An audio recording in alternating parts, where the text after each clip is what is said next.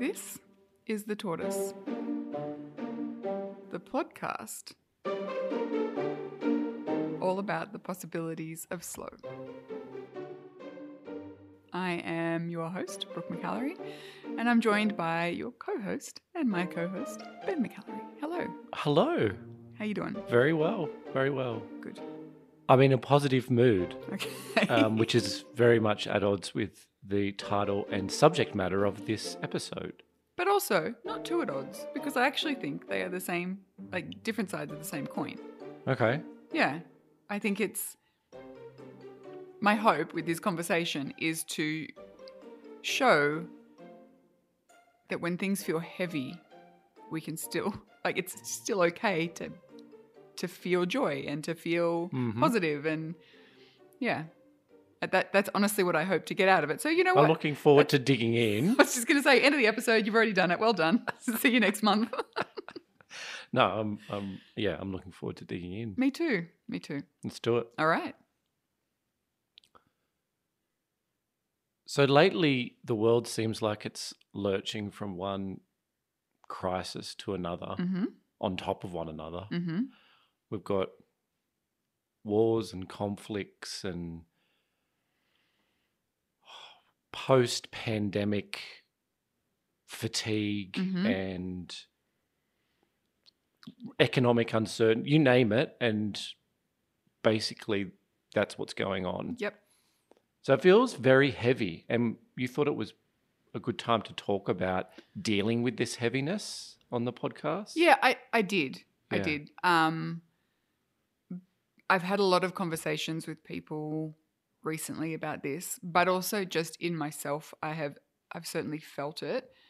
And it's not the first time we've talked about this kind of heaviness on the podcast. Like over the last 8 years, we've definitely had reason to dig into how to manage when things are difficult, either personally or collectively. And I think that for most people, both apply at the moment. Yeah. Everyone Yeah. I'm talking to feels the weight of everything you've just said.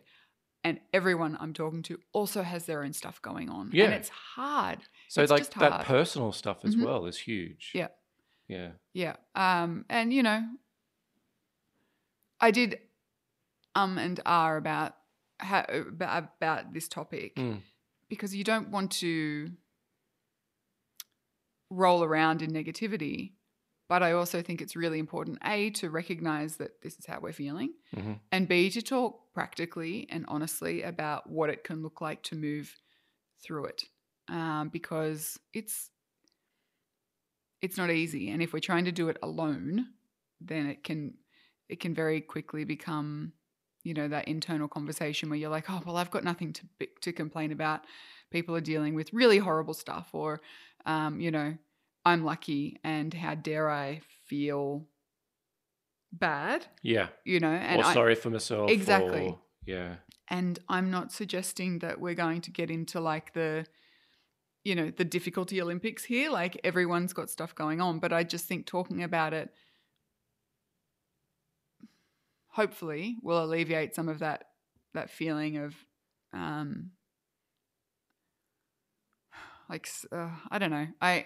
I worry that I was worried that it was going to sound Yeah, you were worried that it was going to sound like a pity party almost. yeah, something like that. Yeah. Yeah. So you mentioned that we've spoken about this subject. You've written about this subject a lot. You kind of wrote a book about it. Yeah. So when you're talking about accepting the heaviness Right. as a first step, because I witnessed on Saturday night a huge emotional release around a referendum that's just happened in Australia. And yeah, I was feeling really resentful for a number of different reasons. But when I was talking to you, you kind of, I felt like I was the emotional one and you were more of the accepting it as a thing. Like, how do you practice that acceptance? Like, is that Yeah, practice is the word. So usually when shit goes down, I'm the one to get angry and Yeah. I'm the one to rage about it. Yeah. And you're the one who's like, it's okay. Like, Yeah. it is what it is and we Yeah. can't. And that flipped on Saturday night when the referendum Was it like results- Freaky Friday? Maybe. Did we like change? I do often get mistaken for Lindsay Lohan, so possibly. I think it's just practice. So I made the comment to you that you were having your own 2019 election moment that I had. And take that bit out. Yeah, keep going. It was good what you're going to say. Yeah. Yeah. No editing on this podcast. Okay, shit. It's down to practice, is what I will say. I accepted that I am a highly emotional person. I feel things deeply. I'm very sensitive. I'm empathetic. And I spent a long time feeling like that was a weakness, like that was a bad thing that I should tough my way through. Mm-hmm. And over the past few years, I've decided that, in fact, it's not a weakness. It's just who I am and it's how I'm made and it's how a lot of people are made. So I've allowed myself the space to feel the anger, feel the frustration. And instead of what I used to do, which was hold on to it and try and resist it and try and shove it down and try and polish it up before I'd had a chance to process it, now I'm just like, oh, this feels really bad and I'm going to let it feel really bad. Maybe I do something to help myself process it. Maybe I write about it. Maybe I talk to you about it. Maybe I vent. Maybe I scream into a pillow. Maybe I do, something to help me acknowledge the way I'm feeling. And then I just sit with it. And it's so uncomfortable. It's painful. But if I allow myself to do that, it actually shortcuts the process of whatever comes next, of moving into acceptance. And usually I will go to bed and I'll say, I'll feel different in the morning. Not necessarily better or worse, but just different. And I always do. And I think that's what's taught me the impermanence of those emotions, which is a really wonderful thing. And also it's a hell of a lot less tiring than what I used to do, which was like sit rigidly with it and fight with it for a long, long time. I mean, that's what I did as well for a long time. Yeah. It's like you sit with it, you push it back, you kind of like grit your teeth and put on a happy face and like just try and get through it by not even acknowledging it or thinking about it. But what you're saying is you need to think about it to an extent, but it's so hard to cut your emotions off from that in that time. Yeah, I don't think I do cut them off, but it's interesting that that's how you say you would do it. Not cut them off, but just put them at the back. But basically what you're saying is that you can control a lot of things and there's a lot you can't control. And so there's not any use in getting emotional for those things that you can't control. No, but I do still get emotional. I think maybe I think they're two different things. So I don't try and control my reaction to things anymore because a reaction is valid regardless of what it is.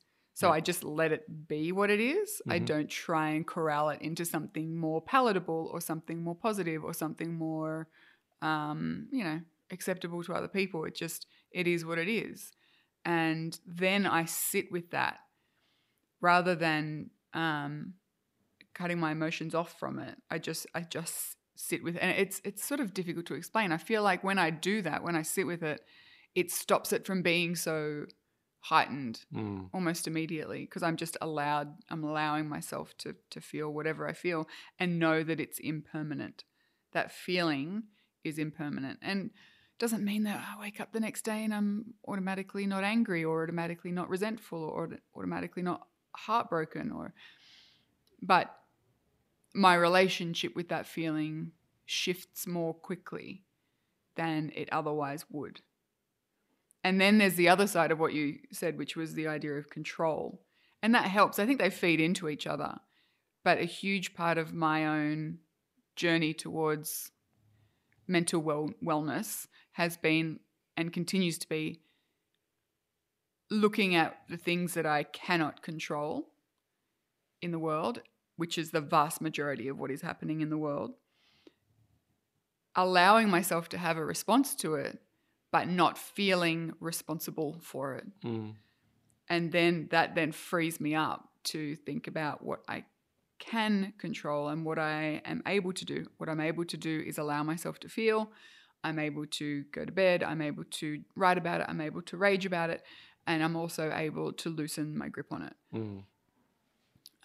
So I think they kind of work in tandem, but they're not the same thing, if that makes sense. So for me, what you've just described is a form of like emotional resilience almost. Yeah. I feel very healthy about it. Yeah. In a way that I haven't ever felt. Okay. So let's break this down further. What are the mechanisms that you think have really worked for you to be in that state?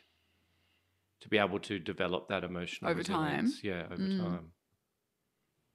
I think just a recognition of A, my feelings, and even the bad ones, even the uncomfortable ones, and B, really grappling with and coming to terms with the idea that there's much that I cannot control.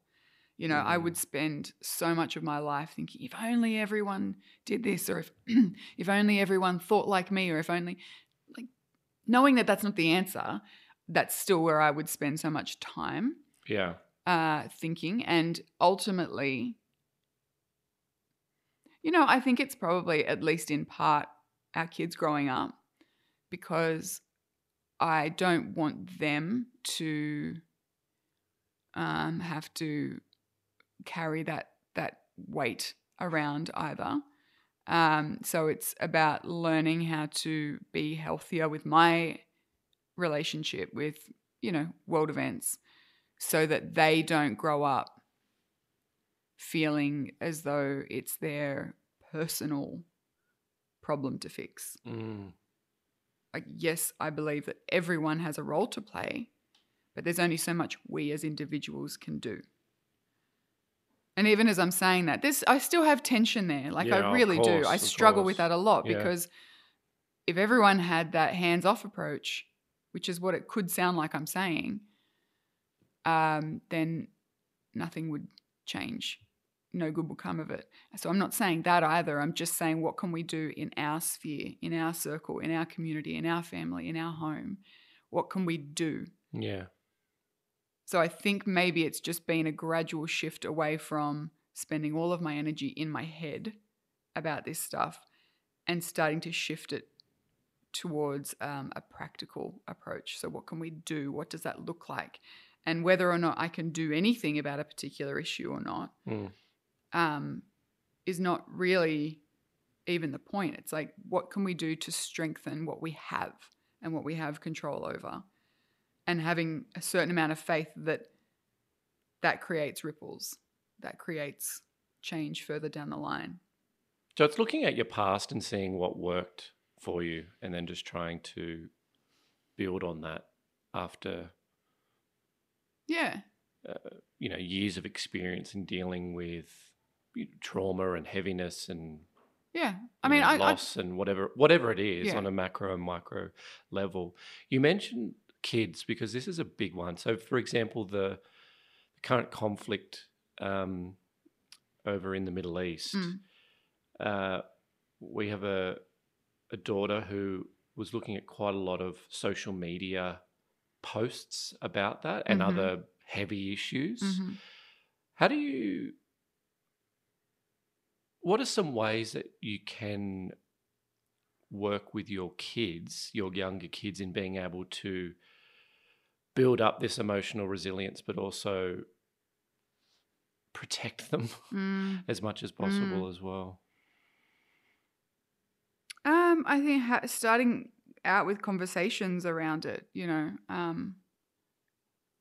I asked if she'd been seeing social media stuff about the Palestine-Israel conflict, and she said a bit, and stuff about the voice referendum, and she said a lot. And I'm like, how do you feel? Like, how does that make you feel? Mm. And her response was really sad, you know, and it's hers to talk about, not mine to talk about. But it was just another reminder that what we consume really does matter. It does impact us. And I'm saying that as a 41-year-old. Imagine you're 13, 14, 15, like, and you don't have the practice at compartmentalizing stuff like I do, or like most adults do. So, you know, we've spoken about taking a break from social media. We've spoken about experimenting with different ways of finding more positive inputs, but we also spoke about energy and the amount of energy that goes into worrying about stuff. And that, I get it. It's human. It's normal. It's understandable to worry. But what could we do if we took a fraction of that time and that worry and that energy and we turned it into action? What might that look like? So, you know, we spoke about things that are important to her. If you could choose a cause, an issue, something that you feel passionate about, and let's say you could help with that, what would that be? And, you know, breaking that down into practical things, whether it's volunteering or learning more about something, because that is an act of, I think learning is an act of activism, you know, saying I'm going to find out more about this thing that I'm interested in. That matters. It's gentle, but it's activism and it's important. Yeah, I do think it's important to, especially those younger in the teens that are very interested in, say, the Israeli-Palestinian conflict and like the tragedy that's occurring, that they look at things that are, or organizations or people that are doing positive things and that are actually helping refugees and women and children, and those sorts of things are really important to highlight and shine a light on those things. Absolutely. Because as we've spoken about at length. Because otherwise you lose hope. Exactly. And that's, and that's what you want to try and avoid as much as possible. Yeah. And you and I have spoken at length on the podcast this year about the negative bias of social media. So you're getting all the bad stories, you're getting all of the heartbreak, and you have to really look for the good news there. So finding a way to engage with people doing good stuff is so important. Yeah. And, you know, it's that every time some horrible tragedy befalls people, they roll out this quote, you know, Fred Rogers quote saying, look for the helpers. But it's true. There is always people helping, and there is always people trying to do good. And I get it. I still am so angry. I'm so angry about so much of it. But that doesn't help. What helps is taking that and turning it into something else. And that takes a bit of time, which I suppose is going back to our first part of our conversation. Like, allow it to take a bit of time, turning that anger or resentment into something else. But when that happens, use it. You know, use it in a positive way. Use it in a way that helps build hope rather than deplete it. And, you know, that can look like being very aware of the role of social media and news media on your personal worldview. So it's really important to be informed and educated on things. I absolutely believe that. But it's also really important to step away. And whether that means limiting yourself to a certain amount of time every day in those spaces to learn and to absorb and to ideally get a broad range of, you know, views and opinions on things, and then step away from it, or at least starting and ending your day without it. Yeah. You know, there's nothing worse than waking up and kind doom of scrolling. Yeah, rolling into the mess of the world before your brain's even fully awake. Switched on, yeah. There's a really great book. Excellent. There's a really great book and I'm not sure of the author, but it's called Care, and the author writes like a lot about self-care, but also like broader community-based care.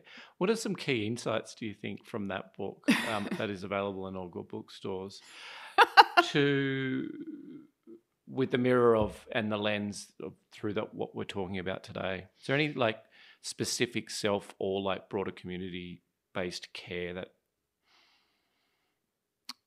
practicalities? I think they both kind of support each other. Mm. Which was really the premise of Care when I wrote it. So I wrote that during the pandemic, which was a doozy of a time to write it, but also incredibly helpful because it was so applicable. Yeah, and it's so applicable now. Absolutely. Like, yeah.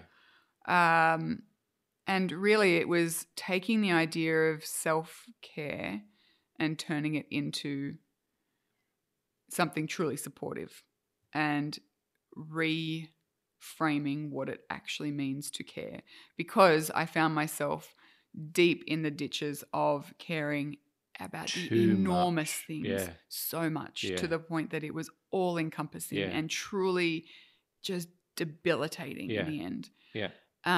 So, viewing care as a spectrum, you've got big world care, really important, great to know, but also you cannot spend all your time there because you can't become demoralized and you become completely without hope, and nothing changes if you have no hope. And that's probably become my greatest driving force, is finding hope and building it and feeding it and loving it and hoping, like trying to share it. So that's one end of the spectrum. The other end of the spectrum was what had become commercialized self-care. Again, great, fine, has a role, and an important role.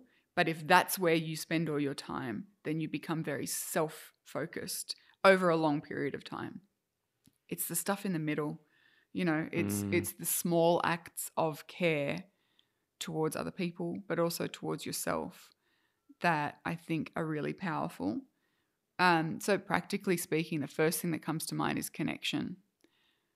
My default when I feel low and down is to run away. Mm-hmm. My default is to disconnect from people, to not respond to texts, to really bunker down. And it's a protective thing. And I get why I do it.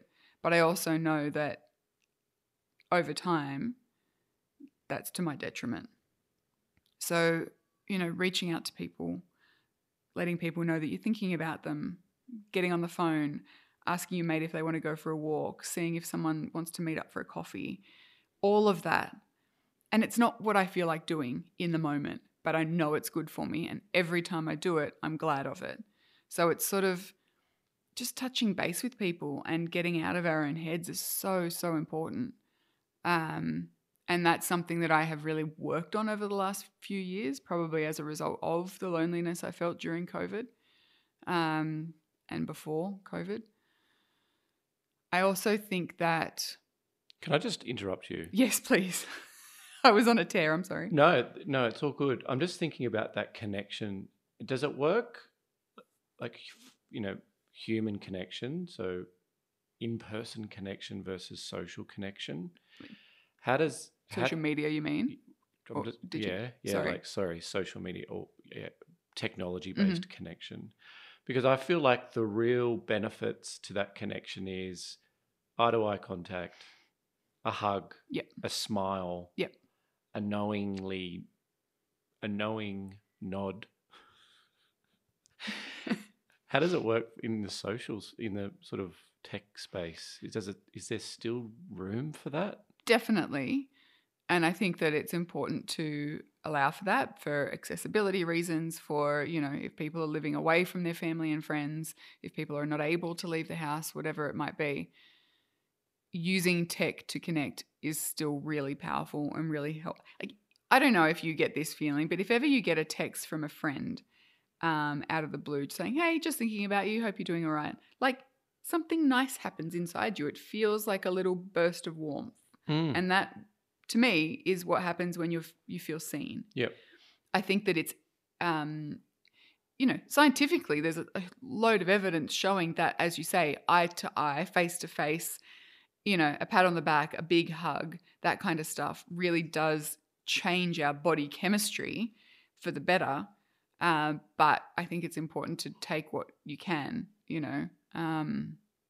and even just really incidental moments of connection. Like the other day I was driving to the vet and I had to stop at Roadworks and, the guy with the stop slow sign was just standing there. He looked bored. I gave him a wave when I drove through. And he gave me the biggest smile and a wave back. I didn't there was nothing to that. It took no extra time or energy. And I felt an actual change in, in my mindset, my mood, just from that tiny moment of connection. Stuff like that matters too. A wave to someone, a smile at someone. It doesn't have to be a big moment of connection. It's just allowing ourselves to see and be seen by others. You do love a good courtesy wave. I do. I love a courtesy wave. I love a, smile. You love car-based connection. It's for when, you don't want to be on your phone, but also you don't want to be around people. You go driving around and you wave at people. On the flip side, what's your view on, there's a social media influencer who I follow who I shouldn't really follow anymore because it's more annoying than not, but they did a post or a story recently about only surround yourself with positive people. Do not associate with negative people. Life's too short. Basically along those lines. Uh-huh. What do you say about that? I probably understand what they were trying to say. Yeah. But I think that toxic positivity is a thing. It's a thing and it's damaging. And I think it's just fake. Right. Exactly. Yeah. Everyone, the reason that we feel happiness is because we know what sadness feels like. Or being really positive during heavy times is so unauthentic. It's so disconnected to reality. I think it minimizes people, and sometimes we do it because we feel uncomfortable. I'm not ready to deal with whatever this big issue is, so I don't want to hear what you have to say about it. Therefore, positive vibes only, mates. Thanks. Yeah. That's a reason that we do it. I think sometimes we do it because we don't understand or we lack empathy. I think that judging someone's worth as a friend based on their current outlook, being negative or positive, is a terrible way to build a circle of authentic friendships and intimate friendships. Yeah. So I don't dig that particular influencer's point of view on that. Though in saying that, you don't want to surround yourself with people that magnify loss, stress, that's crisis. Right. Exactly. Those people that do that is extremely tiring. So that's what I mean. I think that he was probably what I call energy vampires. Yes. I think he was probably, I think I know who you were talking about, and I don't think they're a bad person, probably getting at that. Yeah. So, but that's why I think that conversations like this, where we're like, yeah, it's okay to feel really devastated by things, and then also in the next breath laugh about stuff. That's why these conversations are important, because the more of us who do that, and I think most of us do, but we don't feel okay about it, the more authentic our relationships are going to be, and the less we're going to have to say things like positive vibes only, or, because we can feel both sides of that coin over time with our friends, or within the same conversation with our friends. And it's neither all of one or all of the other. So some handy phrases to use for those people that minimize reality, and whether that's heaviness and emotional stress and all the rest of it. Some sayings that I saw on the weekend that I want to share. I have neither the time nor the crayons to explain it to you. I can explain it to you, but I can't make you understand it. Yep, I like that one. And this one's probably a little bit mean and too cutting, but I envy the people you haven't and will not meet in your lifetime. Ooh. Bit too harsh. Depends who you're talking to, I suppose. But I think you're right. Another part of having to navigate the heaviness is often, particularly, in Australia, we're in this moment, long bloody moment, of division around the voice. And having conversations with people that you don't agree with, I think, is really important. I truly believe that. And I think that we need to learn how to do that better and more often. But having a toolkit of phrases and strategies to protect yourself as well is really helpful. Yeah. So having like a set of responses in your back pocket might not be a bad idea. Maybe just not the last one. Again, depends who you're talking to. Full on. So I think that that's also a way, because we can't do anything positive if we're completely burnt out, right? And even trying to have conversations and spreading awareness or, talking through a particular point of view over and over again is very, very exhausting, particularly if you're up against it in terms of people who either don't want to hear you or disagree with you. We can't keep doing that. We can't keep drawing from an empty well. So it's a matter of like finding your, your baseline of wellness and making sure that you're keeping on top of it. And I think that applies to everything. I mean, we're no good to anyone if we're completely burnt out. Getting back to some practical ways people can work through the heaviness of micro and macro issues. Have you ever heard of the 5-4-3-2-1 exercise? Maybe. I'm going to guess you have. Begin by taking a few slow, deep breaths. Mm-hmm. Then notice 5 things you can see, 4 things you can hear, 3 things you can feel, 2 things you can smell, and 1 thing you can taste.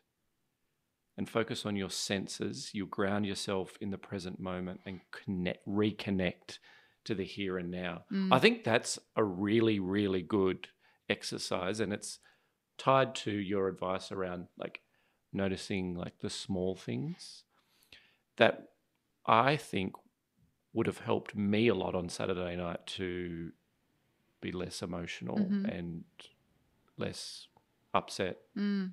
I think it's interesting, though, that you keep coming back to, like, you feel bad about being emotional and upset. Yeah, isn't that strange? Why do you feel bad?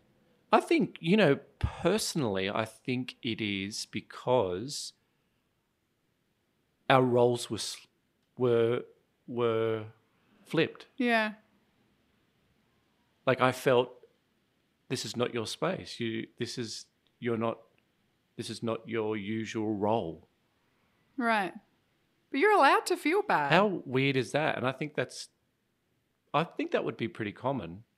I'm talking about like a gendered, very stereotypical observation. Yeah, maybe. I don't feel bad.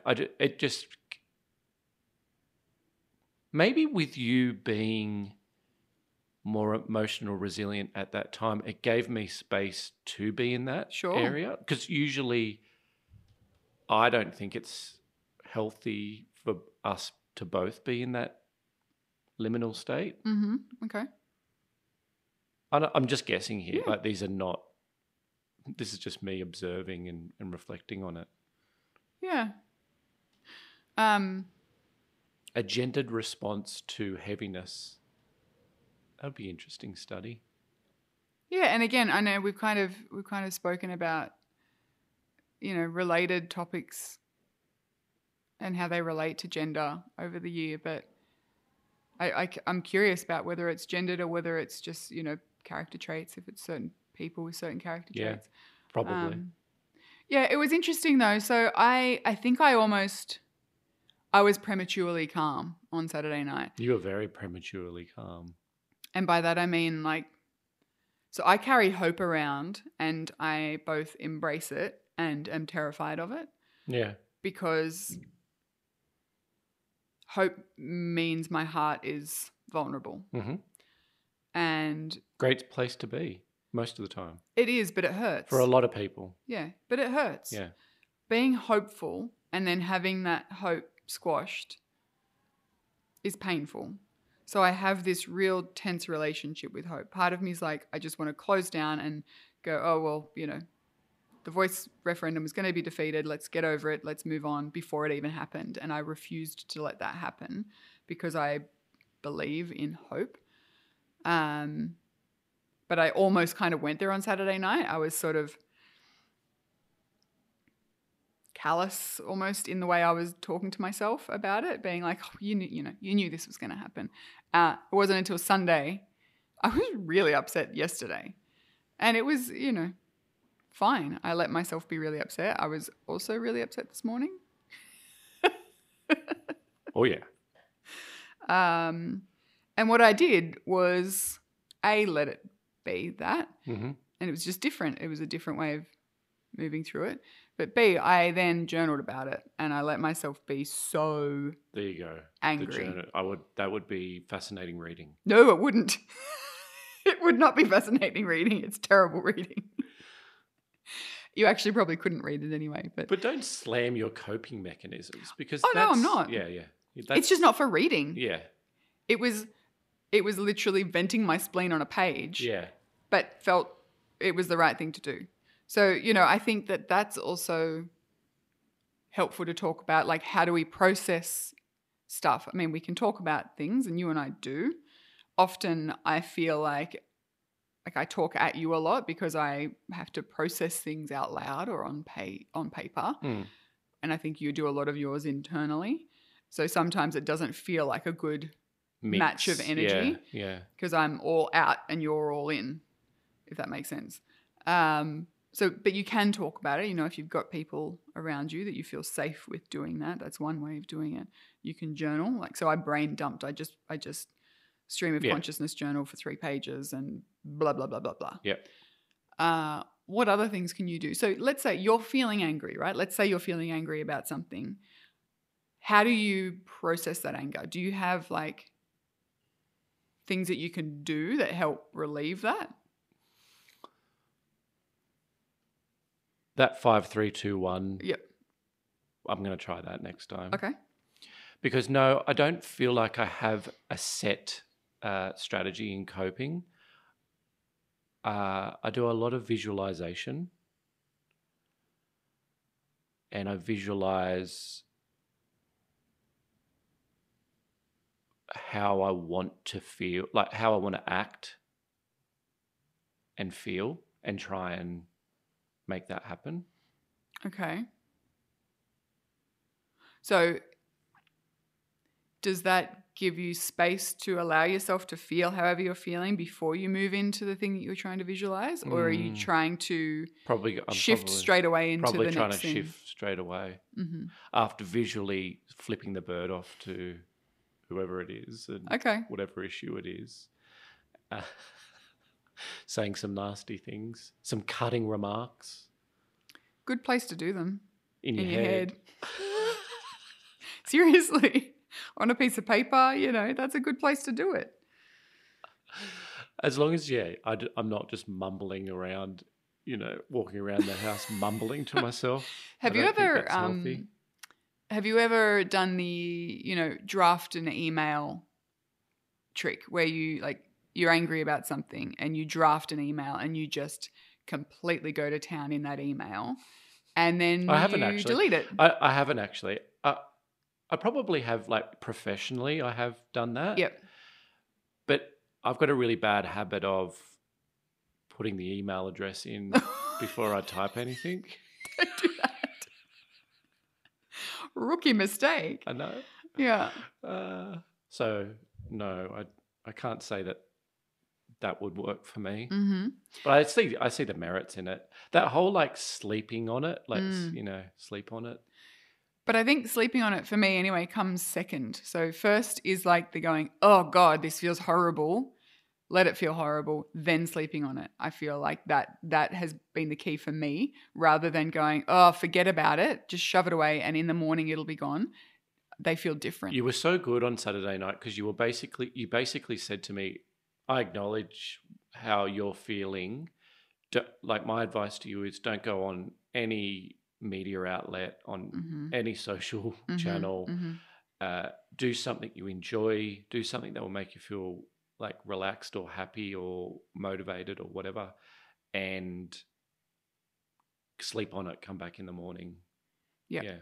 Did that help? Yeah, massively. Yeah, right. That's good. Didn't even look at stuff in the morning. No, you didn't, and I think that was a good kept call. myself busy. Do you have activities that you could do in a rageful way as a release? Really? That's a really nice. Like, could you play rage golf? That's hard.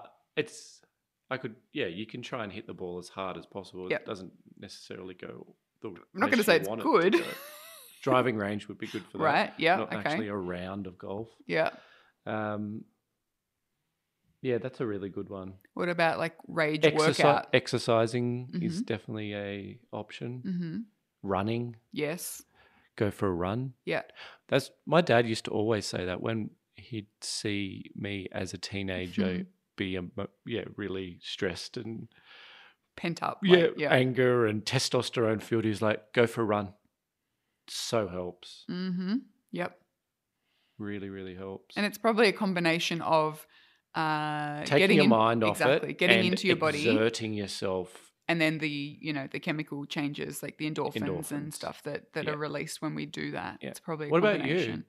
It's the writing, isn't it? It's the pages. Writing's one thing, and it's a go-to. But sometimes I need to walk, so I will say to myself, I'll walk till I'll feel better. Yep. And that might be 20 minutes, it might be an hour. I have been known to rage garden. So rage garden. Yep. Not rip stuff out or anything, but just be like fully present in what I'm doing and, digging stuff up or like kind of getting physical. Same rage cleaning. Done that before. Rage quitting. Speaking of the garden and rage gardening, I did use a flamethrower yesterday. You did? So there was a fair amount of rage in that. Yep.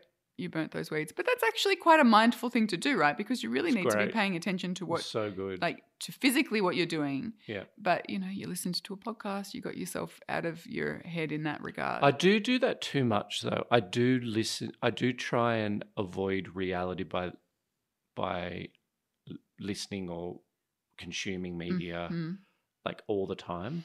Right. So rather than letting stuff out. You've definitely witnessed it and commented on the fact that if I'm stressed, I constantly want an input. Yep. Yep. Like listening to music, listening to podcasts. Mm-hmm. Yeah. It takes my mind out. And I suppose that's better than drinking alcohol, like trying to numb yourself that way. Yeah. But it definitely is a mechanism that I don't think I'd like to work at, put it that way. Yeah. Yeah, I do think that there is value for sure in allowing ourselves silence sometimes, but then there's that sort of fine line between, okay, silence in order to process and think, but then when does that become rumination? Oh, yeah. And that's, I guess, just self-knowledge. That's just learning about picking up on your own tics and exactly. behaviors and patterns. Exactly. Yeah. Yeah, but I think there is value for sure in doing something so full-bodied, like in a rageful kind of way. I would sometimes, when I'm feeling very frustrated, not necessarily specific to world events or whatever, but when I'm feeling frustrated or overwhelmed, I will set a timer for 15 minutes and do something, whether it's clean the kitchen or the bathroom or, pull all the clothes out of my wardrobe or, pull weeds, whatever.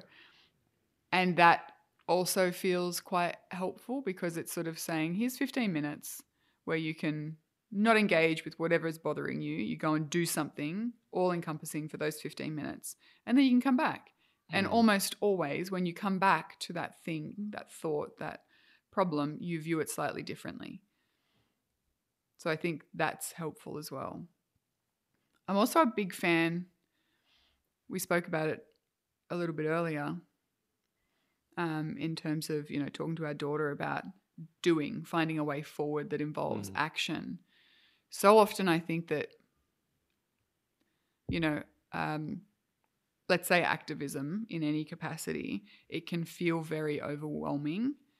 And when you're burnt out, when you're exhausted, when you're sad, when you're anxious, it can feel too much. I wrote last year on the Tortoise about this idea of gentle activism. And I'm going to drop the paywall on it and link to it in today's show notes because there's some, I was reading it this morning, there's some really helpful ideas in there about moving forward in a way that feels nourishing rather than depleting. So it can be things like cooking a meal, from scratch and sharing it with your family. It can be like picking a bunch of flowers and dropping them off at your friend's house. It can be, dropping a seed bomb in a public park. It can be anything that is nourishing, and to me it's things that build rather than things that try and pull down, and that feels like a positive, gentle form of activism for when we are tired. Yeah. And I think that shifting our mindset maybe to something more akin to building can be helpful in times like this. So how do we build relationships with people? How do we strengthen ties? How do we let people know that we're with them? It's not easy, but I think that there's something there and it feels positive. Because that's what I need at the moment. I think that's what a lot of people need, is something positive to do in the face of it all. What are you going to do? It's a really good question. I mean, you and I have spoken a bit privately about, supporting charities that are doing important work on the ground, both in Australia and overseas. And I think that that's one thing that we can do, and we're in a position that we can do that.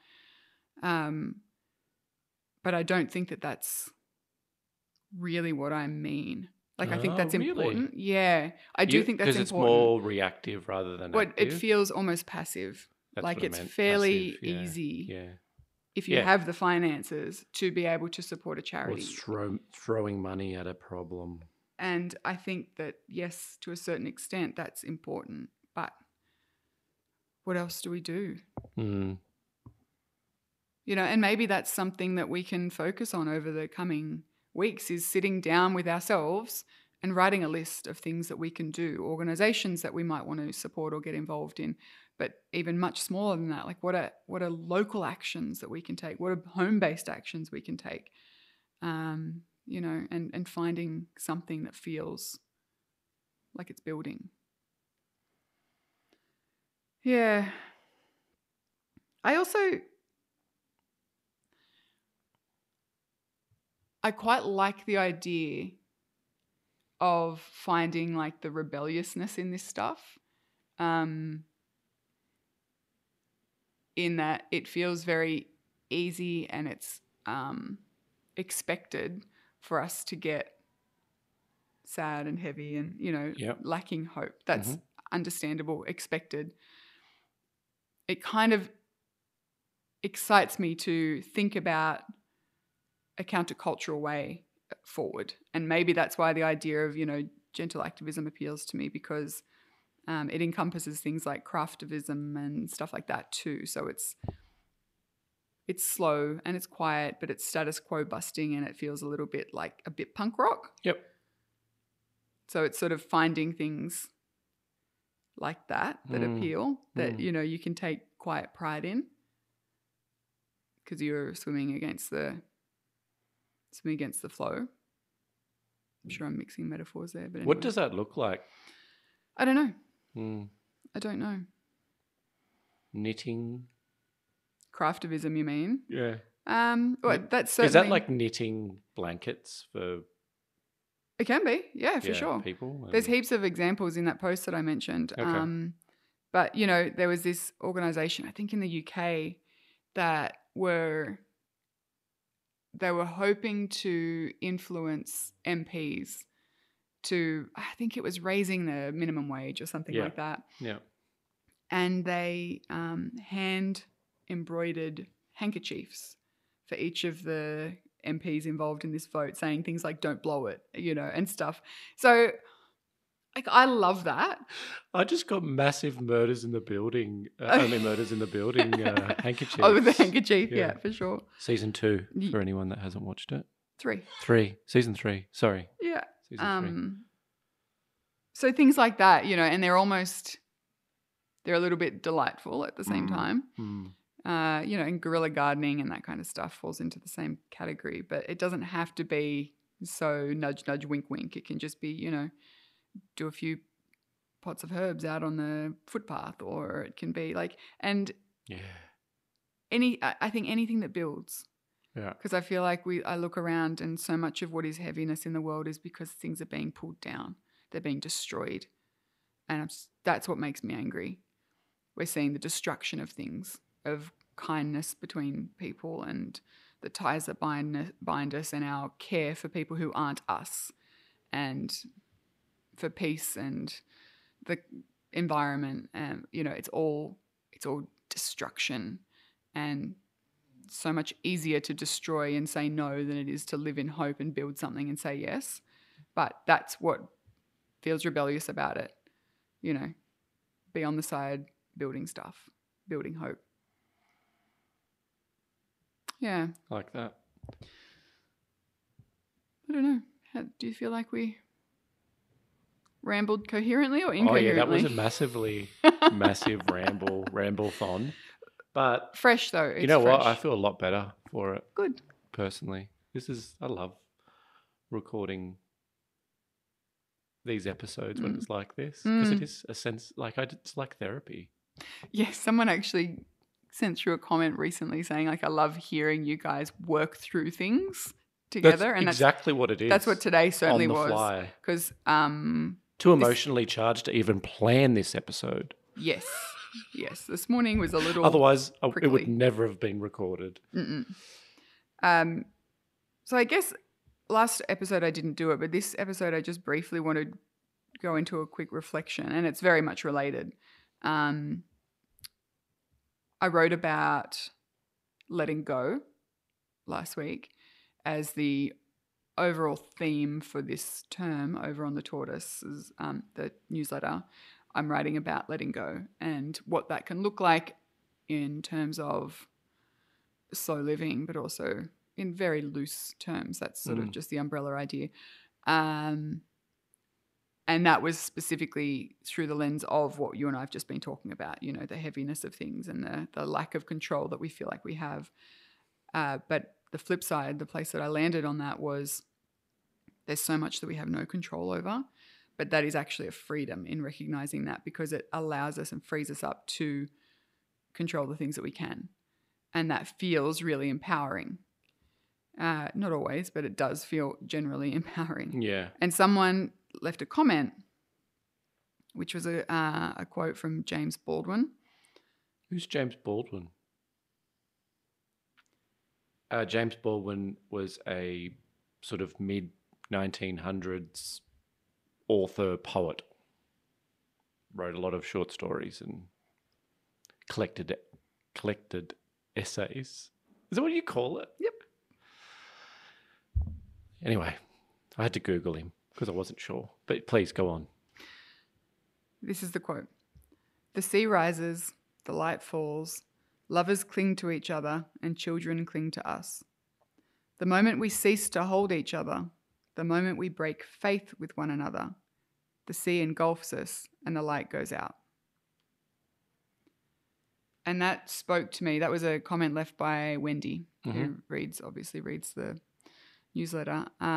It spoke to me so deeply because it really does sort of shine a light on both sides. You know, we cling to each other, we cling, and people cling to us. And then when we cling to other things, the sea will engulf us. And I think that at the moment, it's very easy to cling to other things and forgetting our hold on each other.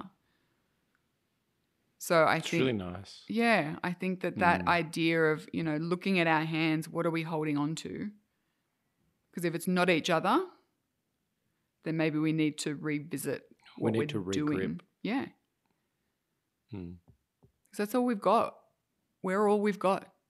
This planet, each other. That's it. The rest of it's all made up. You know? I'm going to carry that. Love it. That idea around with me for a while, I think. But then, you know, it's coming back to that question that we've come to a couple of times. Like, what will we be doing? What are we going to do? And I think that's the next. It's a lovely comment to leave.